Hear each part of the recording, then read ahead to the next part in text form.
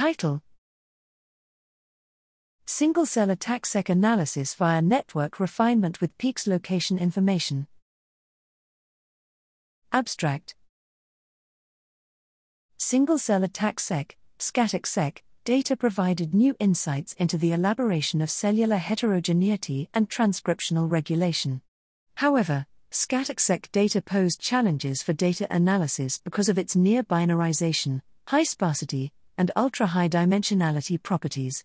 Here we proposed a novel network diffusion-based method to comprehensively analyze ATAC-seq data, named Single-Cell ATAC-seq Analysis via Network Refinement with Peaks Location Information, SCARP.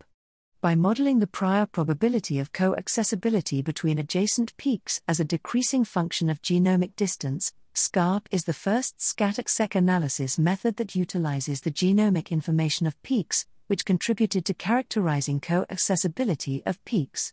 SCARP used network to model the accessible relationships between cells and peaks, aggregated information with the diffusion method, and then performed dimensionality reduction to obtain low-dimensional cell embeddings as well as peak embeddings. We have demonstrated through sufficient experiments that SCARP facilitated superior analysis of ATAC-seq data.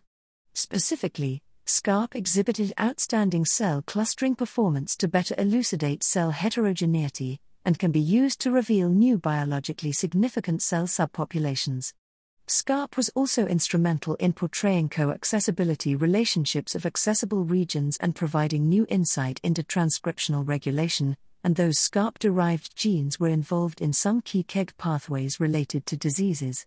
To sum up, our studies suggested that SCARP is a promising tool to comprehensively analyze the ATAC-seq data from a new perspective.